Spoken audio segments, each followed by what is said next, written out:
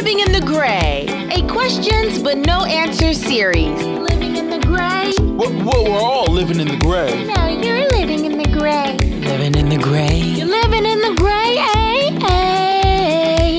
We don't talk about politics. Don't give a damn about sports. We'll leave that to the masses. They're part of a different cohort. Living in the gray. I am your host, Yep Glenn. Welcome to my podcast. May God bless you all. Go in peace, my children.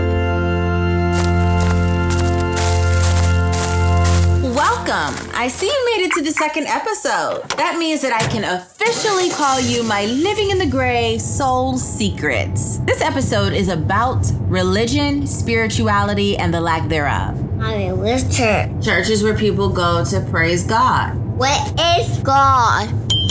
Wow, you know that is the one question I do not have the answer to. What would you tell a 4-year-old? What would you tell yourself? What is God? I don't know. I think that religion and spirituality are the very definition of living in the gray. Trying to understand those two things are like impossible, right? We just know that we're made of something and we know that we are a part of something bigger than us. Oh, just one moment.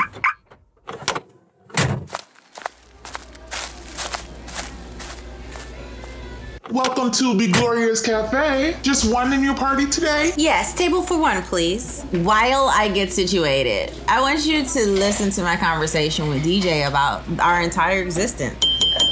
Nowhere in religion does it mention the universe constantly expanding or the possibility of extraterrestrial beings. Like, it doesn't leave room for that. What is your take on it? I have believed that since I was a kid. Before, I was very, thoughtful or thinking about all this stuff and very curious. Whenever I thought about the universe being forever expanding, my first thought was, now, if you go out into space and you go into one direction, like the end of space, like what would be a white wall or something, like, right. Things are going to happen. Like either you're going to run into a wall where you can't go any further, right, or you're going to end up in the same space that you were when you started, or you're forever going to go in that direction and it's just continuously going to go, in that one direction. With those three things, the only three possibilities that really could happen, if you hit a white wall, that means the universe is contained in something else, right? Oh, okay. So it's like we're contained into something else. Okay. Right. Because if you hit a wall, that means that wall, there's something else. You know what I mean? And then two, if you end up where you began, that means it's circular. It's round. Mm-hmm. Right? If it just keeps going and keeps going and keeps going and never stops, that means it's forever generating. Right. And that's the only three things that can happen. Right. And in my perception, so people think of it, we're one galaxy of billions. Yes. Like one galaxy of billions. Yes. And people are like, oh, well, we're the smartest thing in the universe. I'm like, no. No. We're not. Look. How about this? It's proven. So little. Right. We know so little, and it's proven in the hieroglyphics because everybody's portraying the same beings. Right. Now, before we move on to aliens and talk about extraterrestrials, I have to tell you that my grandmother on my mother's side was on an airplane one time, and she noticed a unidentified aircraft approach her window. And she looked at the guy behind her, and he saw it too, but they both agreed not to say anything. Another incident was when my dad was on a Navy ship back when he was in the Navy in his 20s, and they were doing night watch. And he said an unidentified craft, same as you see on the television or portrayed on television, approached the ship and shined a light on it and disappeared. And the person in charge at the time told everyone to keep their lips shut. So, what do you think about that? I do believe in aliens, I guess you want to put it, but I think that just like I think that they believe in us, that we exist. I believe that they exist. And I would love to see the day that, we find out that it's there. I would love that as well, honestly. I respect religion. I think religion, our world and our society would crumble because it would remove the fear of consequences. I think there's a lot of people out here that, are good people, or they do good out of fear of going to hell. And if that's what they need to be a good person, then hey, I'm all for it. I agree. You go to church, you do what you need to do. You believe in what you need to believe. But for me, it's not there. But I do fear that finding aliens and such will make a lot of people doubt their religious beliefs, and therefore cause society to become chaotic. Become chaotic. We have microbes that live on us. We have little organisms living within us that help, bring us who we are. If you look at a neutron, it looks a little bit like a solar system. And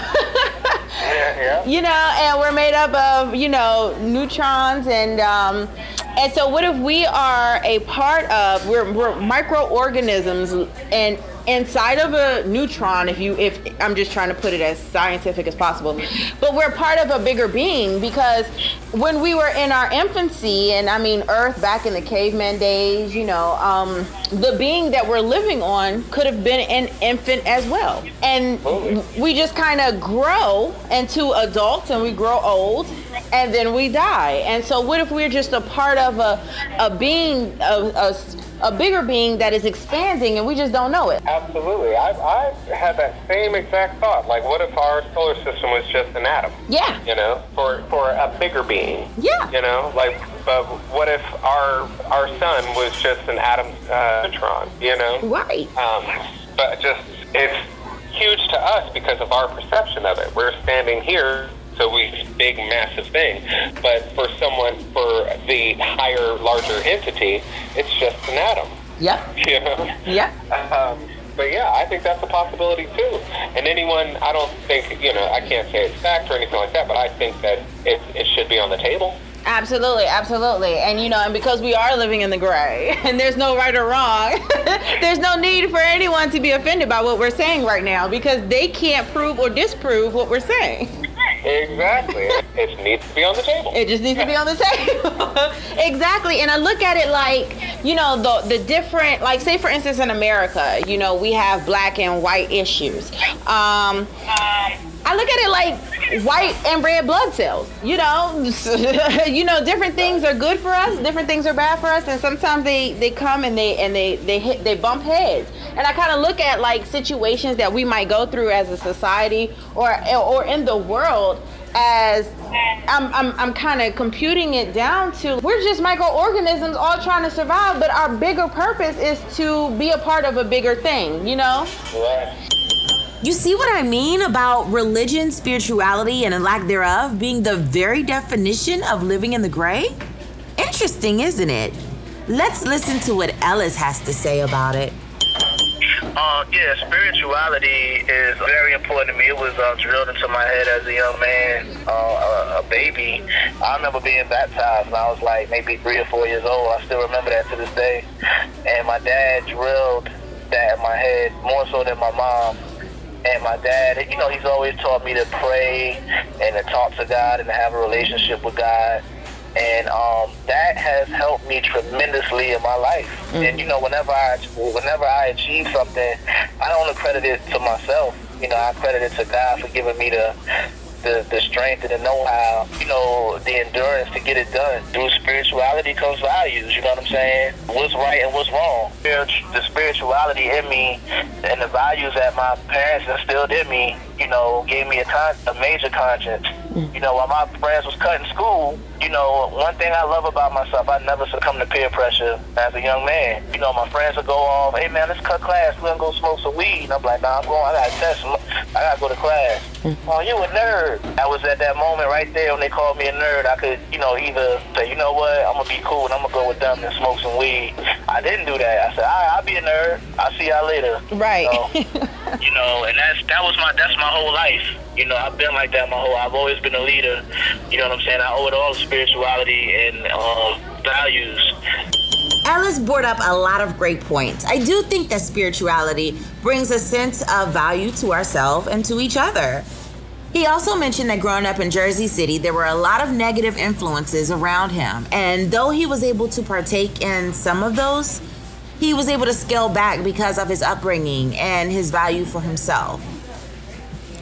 Waiter, can I get a bottle of champagne? My pleasure, Mel.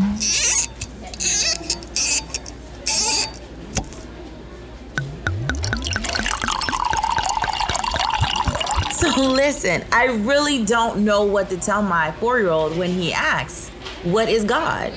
I mean, we know that there's a scientific factor there that religion sometimes ignores. And yet we know that the scientific explanation doesn't always give way to a spiritual realization. But we are spiritual beings having a human experience. Haven't you heard of that? I strongly believe in that. And I am a deeply spiritual person, knowing all of the scientific background that is available to us.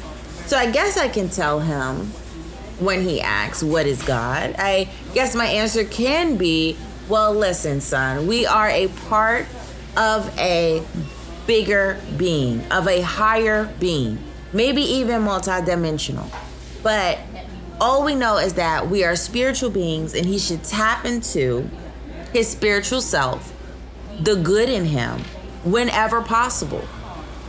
And he should treat himself and others with the utmost respect and value, because if we are a part of a bigger being, that makes us all little gods and goddesses, right? You goddamn right. Right? Doesn't it? Doesn't it kind of make us on a higher level than kings and queens? We are little gods and goddesses. That's how I like to look at us. And maybe I can just tell him that, God is us. We're a part of God, and we should just tap into all of the good that we have. Now listen, I reached out to my pastor friend, Marcus. One thing about Marcus is he has a Pentecostal background. And so he has a lot of flavor in his religion and spiritual soul, in his religious and spiritual soul. So I just asked him a very simple question so we can end this podcast. Take a listen. Do you think God has a sense of humor? Oh my goodness, if you ever asked that question, listen, absolutely yes. Yeah, first off, where do we get personality from? Where do we get laughter from? Just think about it. Where do we get laughter from? I have children. Sometimes I listen to my children's conversation. They're funny. They're hilarious. The best conversations, if you want to laugh, listen to them when they think you aren't listening. Okay, so that's my time. But I just wanted to get across that no matter what you believe in, I feel like we are a part of a higher being. And when we are in a good space, and when we are in positive vibes and diving into positive energy amongst ourselves and with one another, I feel like we put our higher being in a great space as well, and therefore we will reap rewards from that. If you think of it as this, when we're sick, our higher being is sick, and it doesn't have to necessarily be physically sick, but when we are mentally and spiritually sick, then we create havoc for not only ourselves but for whomever we are serving. So I just want to encourage you to get in tune with your spiritual self. I know one way to do that is through music. Music creates a energy within us, and find the music that creates the most positive energy for you and kind of dive into that and meditate on it. That's what I do. So until the next episode, have a wonderful day or night wherever you are. For more information about me and to read some of my work, please visit www.bfglenn.com. I am also on social media as BF Glenn. Thank you for listening to Mommy Podcast.